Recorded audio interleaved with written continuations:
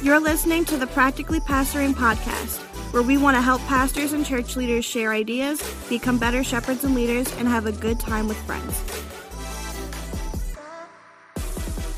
Hey, welcome back to the Practically Pastoring Podcast. I am here with my friends. I'm Frank Gill. Over in Baltimore, Maryland, we got Jeffrey Simpson.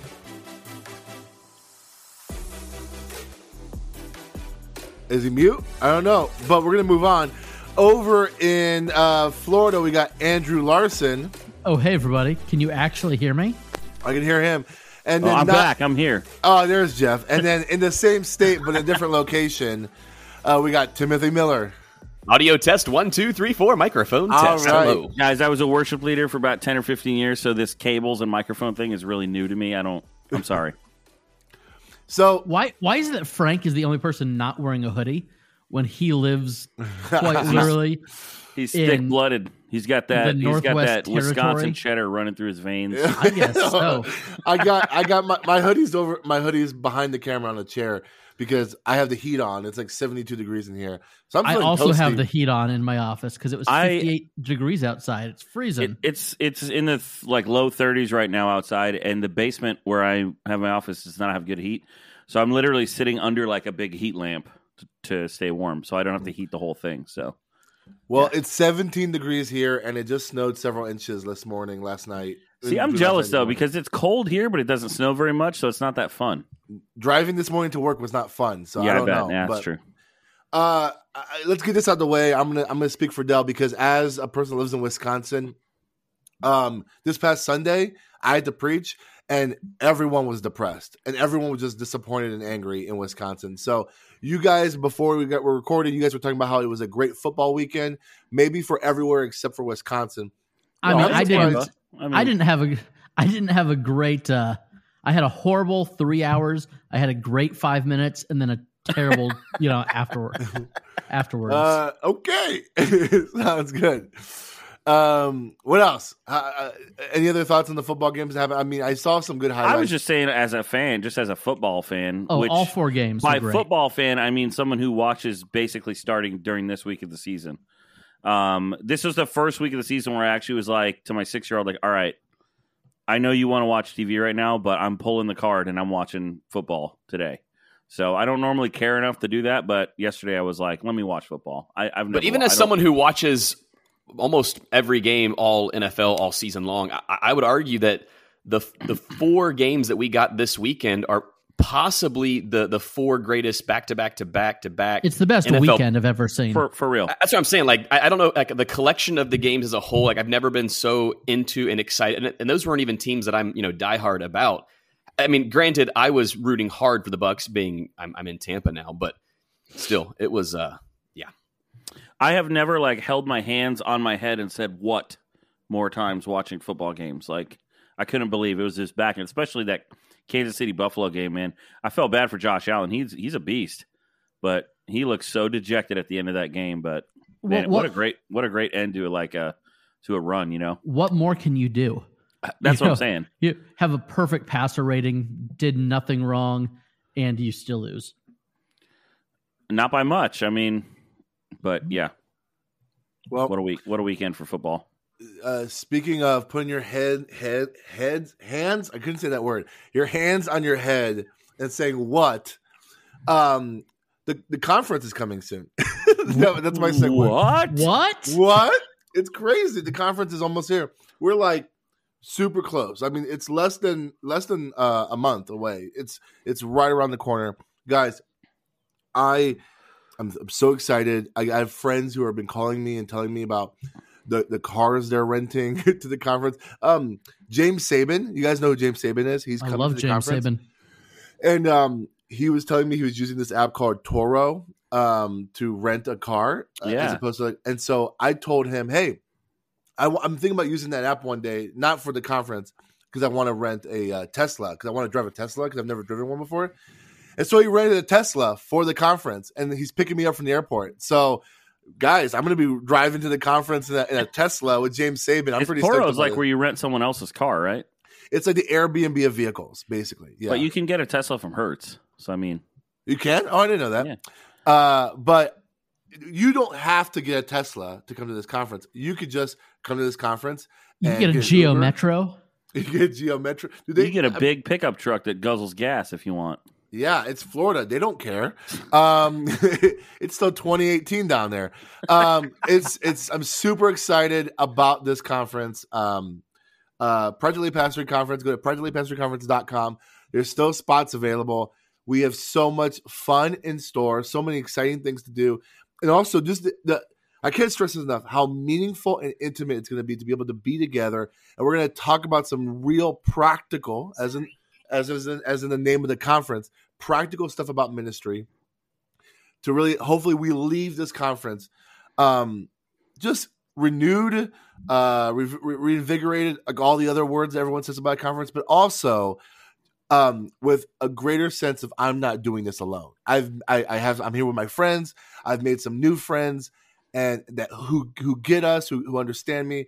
And I'm going back to my churches equipped with not just some new knowledge from friends, but knowing that I got people who have my back. And so if that sounds interesting to you, like I just saw Andrew and Tim at Disney World with Derry Prinkert, who is another minister. And I think, Andrew, you're the one that posted this, or maybe I forgot. One of you posted about how do you have longevity in ministry? It's by having ministry friends. That was Timmy. Yeah. It's so true. Tim and Andrew in like a school of children. No, the school of children was when Tim and Derry and Stephanie and Melissa and Janelle all decided that they did not want to go on the intense ride for Mission Space. And so I didn't want to be sick. No, I don't want to ride that ride either. I'm that age terrible. Now. I'm just not doing it. And so it was me and all of the kids older than 5. So I was the parent of record for 11 children at once. Dude, respect. I felt like I was in the my NBA. 12-year-old was there with you, and she can handle it. Yes. Yeah. Dude, so my biggest hope for this conference, all the stuff you said, Frank, is true. But also, I want to come home with a story or two that I cannot tell anybody else. That's one of my goals. Like a hilarious memory that I cannot possibly tell anybody. How could that not happen? And also, if you don't already have an incredible appreciation for God's creation, I think you're going to get that at Lakeview. Yesterday, we had some great visitors. They're known as Sandhill Cranes. They were pecking the glass during worship and during the sermon. So not only will you get to experience God's creation there, we're also going to go beachside and experience and destroy God's creation. I mean, we'll love on them. If anybody wants to eat shark, that's another statement. But we'll love on God's creation at the beach. But Tim, you had visitors, but did you have a cat? And Andrew, did you have a cat again? We did not have a cat, but Man, jealous. The people who brought those visitors sat me down and thanked me profusely for how kind we were to the people with the cat. They were kind of church weary, had not been inside of a church since they were teenagers, and were anxious about coming, and then the whole cat gate happened, and they could not have been more excited about how welcoming and kind our church was to the feline parents. Listen, if you don't find their address and send them a small packet of cat treats, you should resign. Oh, dude. Because I can't think of a better guest gift. That's a great follow-up. Just a bunch of catnip. That would be next level. Just so you know, our church is cool. Here's some catnip. Mm-hmm. It's cool. Yeah. You don't have to tell your parents it's from us. I'd rather you do it at church than go out and start driving. So that's right. If you're going to do it, you might as well do it at church. Practically Pastoring Conference, February 21st to 23rd. It's not too late to sign up. Get it. If you want a discount code, just message me. I'm so excited about it. It's got some stuff, surprises in store. It's going to be great. And like Jeff said, I hope we have some stories that you can't tell anyone else because it only happens at a Practically Pastoring Basically, conference. we're going to blackmail each other. No, we're not doing that. It's not that kind of stuff, hopefully. Oh, okay. All right. February 21st, 23rd, go to practicallypastoringconference.com. Hey, we're going to take a quick... Less than 1 month. Less than 1 month, that's right. We're going to take a quick break, and when we come back, we're going to dive into our clergy cliff note.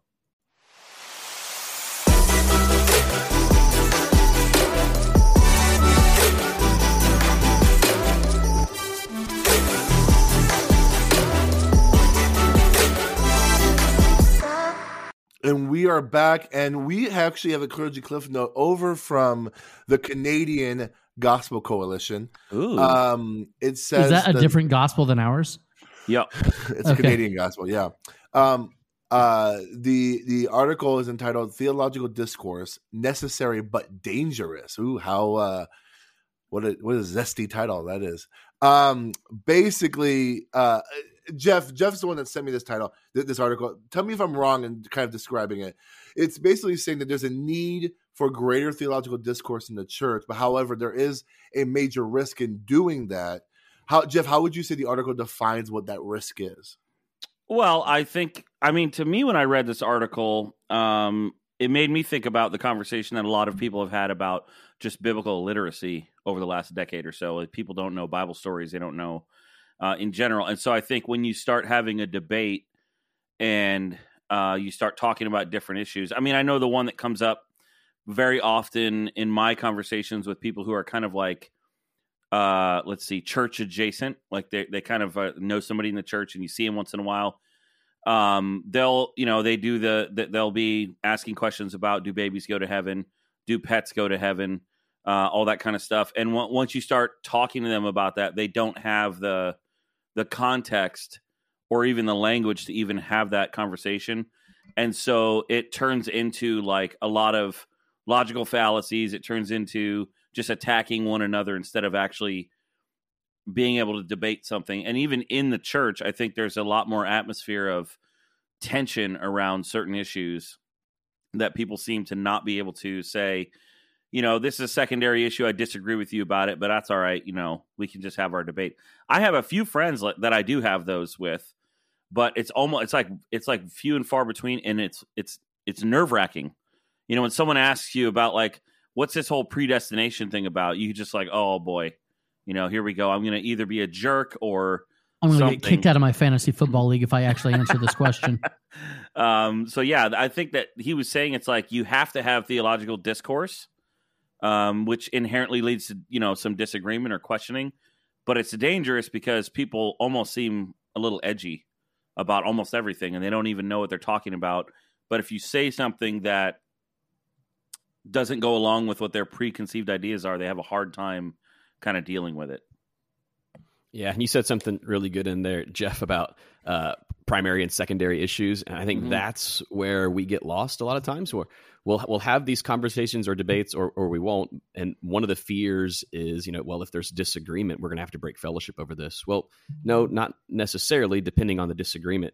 So I think, granted, we are the Practically Pastoring podcast. There's a really practical book out there on this topic that we as a leadership team in my church read. It's called Finding the Right Hills to Die On. So if you want to dive a little bit further in this, that book will really help have maybe some good conversation starters with your leadership team for, hey, this is primary, this is secondary, this is peripheral. We can chat about it. We can have fun with it, but by all means, do not break fellowship over it.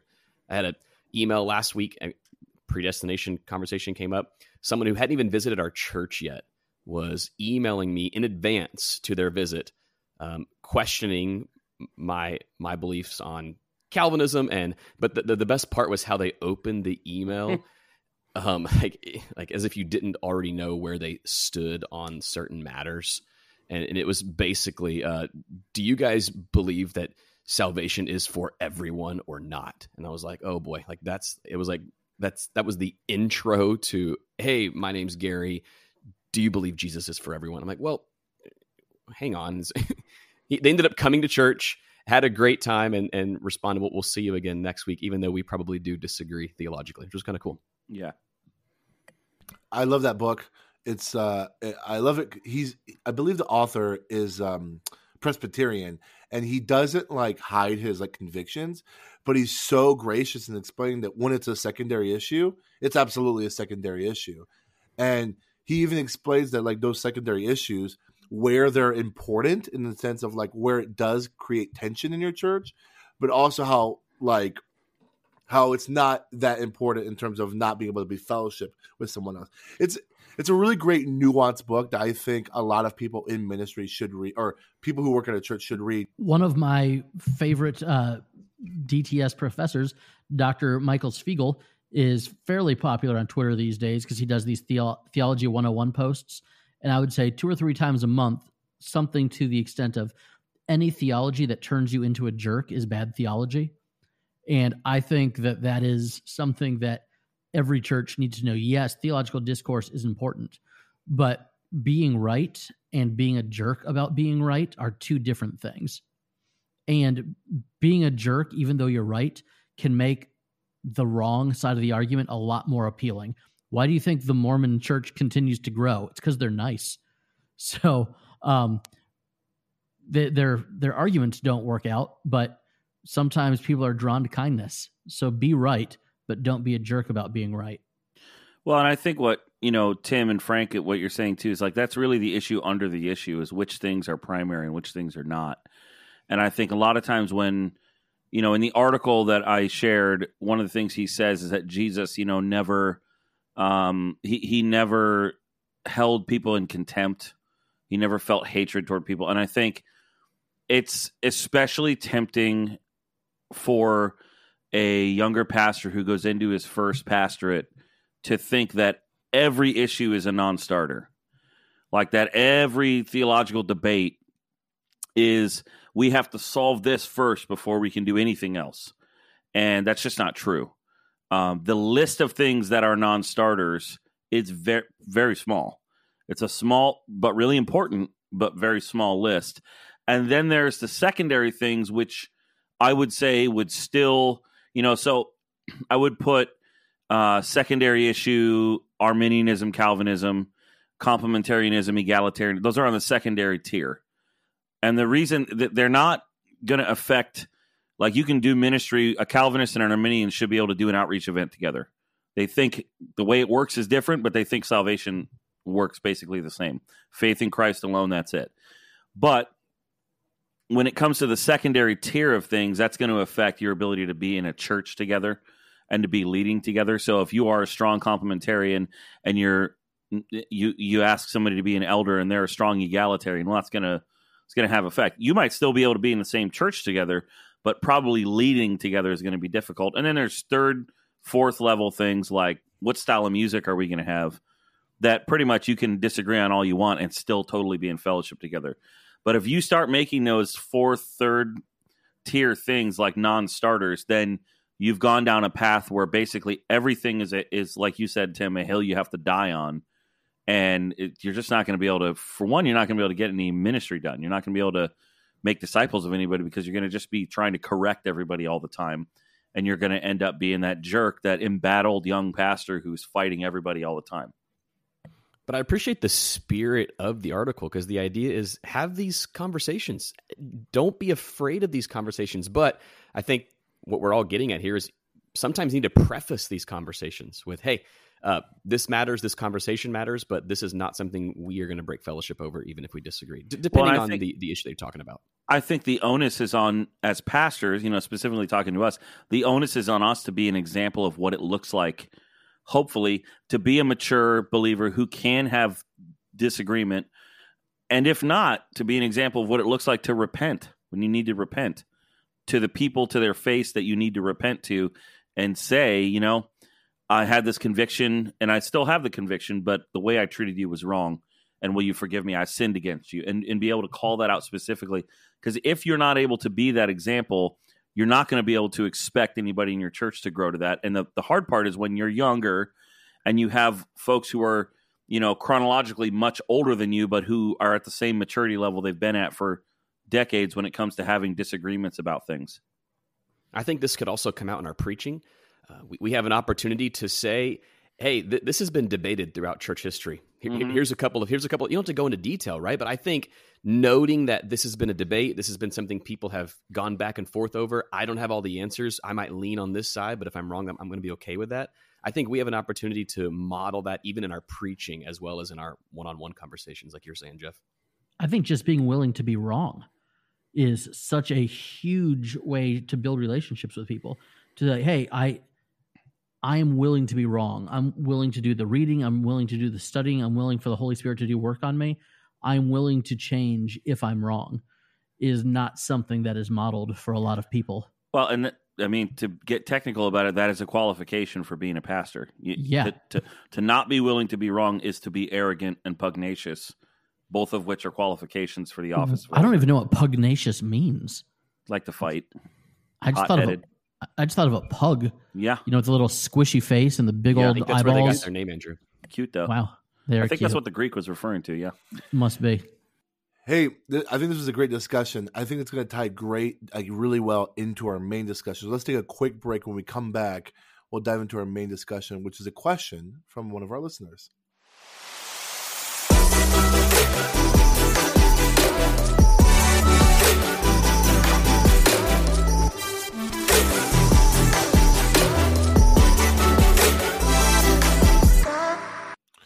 Hey, we are back, and I got a text message from, not a text message, rather, it was an email from one of the guys who was attending the conference, and he was, just asking me, hey, do you think some of these discussions, some of these questions will be brought up at the conference, which they will, but I felt like it was a great question to bring up right now. And so it's a question about small church discipleship, which I think it might be a good thing for you guys to riff on. The question was, my church is only 50 to 100 people. How do I effectively disciple my people? Do I even try small groups? That's a question from my buddy Matt Coyne. Hey, what do you guys think about that? First of all, I'm offended that you said only. Okay, it's touchy for me. Oh, that's what he said, not me. That's what he said. That's what he said, not me. I would never say that. Offended. I'm not really offended. I say it all the time. We're only 30 people. Yeah, I think there's a lot to discuss here. I think there's definitely dynamics in a small church that are different than a big church. I want to say first, though, I don't think small churches can learn a lot of great things from big churches. You just have to be willing to kind of adapt them. And I think big churches can probably learn some stuff from small churches, but I've only ever been really in pretty small churches. And I would say the thing that you can learn the most from big churches is how to use systems and structure really well to serve people. Because that's one thing that big churches really have to do well. And the ones that are really doing a good job at making disciples do that well. So when it comes to discipleship in a small church, really this is true of any church. But when it comes to a small church, I think it's the unique thing is, and I got this from, there's a guy named Carl Vaders who does a lot of writing about small churches. I'll send you the link, Frank, to this article. When you asked the question earlier, I remembered it and went and found it. So I'll send you the link. But one of the things he talks about is in a larger church, it's a little bit easier to use the same discipleship program over and over because you have a lot more people coming through. Whereas in a smaller church, like in my church, I've basically had the same group of people for 5 years. So if I do a year-long, 18-month-long, 6-month-long, whatever it is, discipleship program, almost all of them are going to be able to go through it, and then what? So for a smaller church, I think you really have to be willing to do the work of, there is no one size fits all, because in a smaller church, you kind of have to change and do different things. So for me, I think it starts with, if you're coming into a pastorate and it's a smaller congregation, let's say 100 or under, I think you really have to take some time. And you can be doing this even as you're, let's say you're in youth ministry or you're in worship ministry or whatever, and you're thinking senior pastor is my next thing. You need to spend a good season of time really in prayer and reading and educating yourself and thinking through, what do I mean when I say the word disciple? And be able to articulate that in a sentence. Because to talk about discipleship, you have to be able to define, what do I mean when I say the word disciple? Because it's kind of an ethereal word. We use it a lot, but everybody kind of means something a little bit different. And there's probably 150, right definitions of the word disciple. So for me, that's where it starts. I think absolutely, yes, you can do discipleship. Yes, you can do small groups. They might look a little bit different. And for me, the big realization of the past couple of years has been realizing that we are not opposing forces with other churches. We are not competing with them. And in some ways, like, hey, if we don't have tithe dollars, the lights are going to get turned off. So that's a real thing. But, we are on the same team. We're playing for the same side. I would say every single one of our small groups that meets regularly in our church has active participants that go to other churches on Sunday morning. And our small groups, sometimes are the best ambassadors of our church. I've done funerals of people that have worshiped at whatever big mega church for years, but never knew the pastor, but saw me every Tuesday morning when they came in for small group. And so because of that, once, when they passed, the funeral didn't make sense to have it in the giant worship center with 3,000 seats. Instead, they wanted it in the room that their whole family could be in. So not seeing the big church down the street as the enemy, but as a resource you can use. Like, we sent my kids to Awana at one of the big churches down the street from us, and we have people in our small groups from those churches. I think there's ways to disciple people and kind of just realize that your church is a part of the church in your community. You are not, unless you are in the middle of, Nebraska, somewhere in a town of 300 people, chances are you can do discipleship better by partnering with other churches. And that's true if you're a big church, small church, medium-sized church. Working together with other churches is going to be a good way to produce disciples. Yeah, I would just say the small group thing, just be okay with it. Might just be one small group. Like, if it's really a really small church, the church might be the small group. So, it might be the same people that come to service on Sunday for your quote-unquote public service, and you're doing a small group on Wednesday night. It might just be the same people. The point isn't the numbers. The point is making disciples. And in a small church, you really... there is no, like I said, one size fits all. My tension and the thing I battle in my own head the most is that what I want to do is all right, here's the program. I'm just going to put this in place, and now I'm good with discipleship. But the reality is that's the whole job the whole job of being a pastor is making disciples. So you're never going to not be thinking about my discipleship process and what it looks like. It doesn't mean you can't have some framework. Doesn't mean you can't have some ideas. And I would say one of the most helpful things for me is just either get a journal or just start a Google Doc and just start writing ideas down and start writing, what do I mean when I say disciple? And if that's what I mean, how do I measure how we're getting there? So for us, I have a document that's just our discipleship strategy. It's a Google Doc. I just keep going on it and I keep correcting things and I have notes, and it's changed year over year because if you're not adapting something in your discipleship process over the last 2 years, I just don't think, what are you doing? Because the last 2 years have been completely tumultuous. So for us, I just have a chart of, we use these 3 words, worship, community, and mission. And then under each of those, we have 3 sort of rhythms or things that we're looking for in each person that lets us know that we're getting there. So I'll give you one, for instance.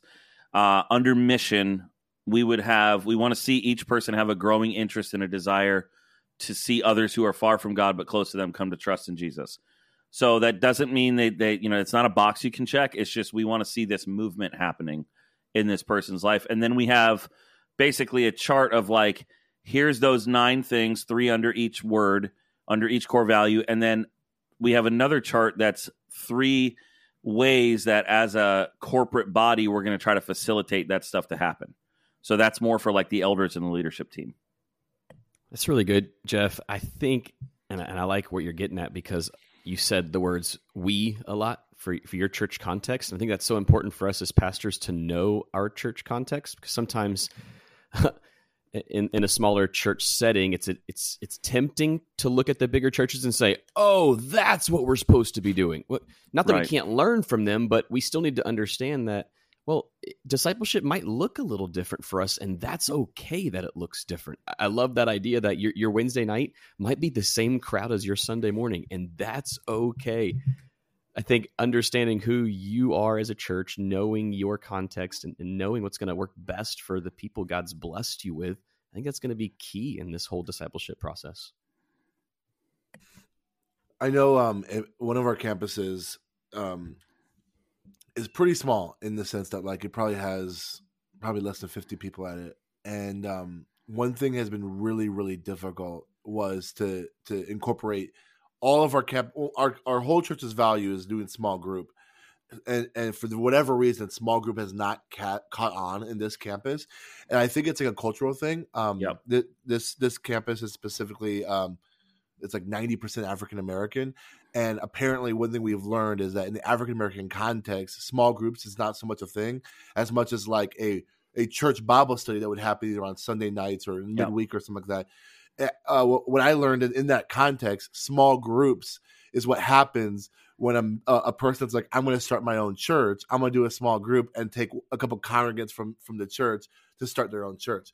So that was surprising to me. But we're one thing we've decided to figure out is, okay, if small groups, how we've done it traditionally at all the other campuses, works for those campuses, and we want to make it a value at this campus, let's get creative of how we do small groups. If folks in this community is used to a Bible study on Wednesday nights at the church, then let's do small groups at the church on Wednesday nights where we do functionally the same thing, and we're kind of like showing this community that small groups is not this kind of like tactic to start a new church, but rather it's another means of discipleship. And all that to say is this, is that as you look at other churches doing discipleship models and things like that, just get, I like how Jeff said in the beginning, define the word discipleship and then work from there. Like, you might have to get creative. The discipleship models that you can buy off a Lifeway shelf, which no one does anymore because Lifeway doesn't exist, or the stores don't exist. But like buying like box curriculum might not work for your church, but get creative, right? Like figure out what does creatively doing discipleship in your context looks like, and be faithful to do discipleship, not necessarily being faithful to do a certain curriculum or a certain discipleship model. Does that make sense? You have to do discipleship to be a church. Like if you're 100%. not doing discipleship, you're not a church. I mean, that's just, it's the core of what we do is to make other disciples. So, but I would say, I think we just have to get out of thinking of it like a specific program. So he asked the question, how do I effectively disciple? Which I really appreciate, because that assumes he is going to do some kind of discipleship. Yep. And then he asked, do I even try small groups? To which I would say maybe. Yeah. Like small groups is just a means to an end. Remember, Sunday school is a discipleship tactic. Yep. It's a method. It's an ends to a mean, and so it's a means to an end. I said that backwards. It's the means, not the end. And so you can stop doing Sunday school to do small groups, but you could also stop doing small groups to do Sunday school. If you end up in a rural church with like 30 very elderly people who are making disciples of their elderly friends, and the way they're going to receive discipleship is Sunday school, then do Sunday school. Do what's effective. Don't think you have to do anything other than effectively make disciples. Do the potluck with the person standing at the podium in the church basement. That works. Yeah, dude. It's not cool. It's not sexy, but guess what? It's discipleship. And just because Sunday morning, Sunday night, Wednesday night has been a method that's worked, that doesn't mean that your church can't still make disciples with 1 hour a week of Sunday morning and then sending people out to be in groups and to study together the rest of that time. Not in a very small church, discipleship program might look like just mentoring people. It might look like you having like 4 coffees a week with different people. Bam, you're doing discipleship. I would say one other thing that is huge for discipleship that any church can do is get people that are serving together. And that could look different in whatever community it is. Our men's Saturday morning group, which the median age, I kid you not, is probably 77 in that group. They've grown so much over the past couple months because they've started to replace the fence in our backyard board by board. And so the number of men that wanted to sit around and watch a DVD of David Jeremiah or whatever it was is not that many. The number of men that wanted to come out and get sweaty and get to put up a fence after they watched that DVD was exponentially more. And those relationships are bigger and deeper if you're serving shoulder to shoulder with somebody else. So get 2 or 3 people from your church and find a children's home, find a foster parent that needs some shingles replaced, and serve together. And that will be the catalyst to the kind of relationship that we talk about when we say small group. The difference between a small group and a Sunday school class is the relationship. Use the elderly for free manual labor is what That's I what I heard. Got it. That is what I'm saying. Awesome. Especially if they have bequeathed something to the church in their will, then those are the guys that you want to put up on the roof. Nice. Someone's Nice. My gosh. Don't. I don't know if I should cut that out or just give this an example of what should not leave to that do. in there. just leave it. Great. Great. All right. Wonderful. Hey, well, with that, I mean, I think this is all great. That was Andrew, everybody. Yeah. If you That want was, more, that was Delmar. That was that Del. was Delmar. If you want more of these type of discussions, make sure you come to the Practically Pastoring Conference, because this is the type of stuff that we're going to go into great detail on. I love it. This was good. We're going to take a quick break and we'll wrap up the show.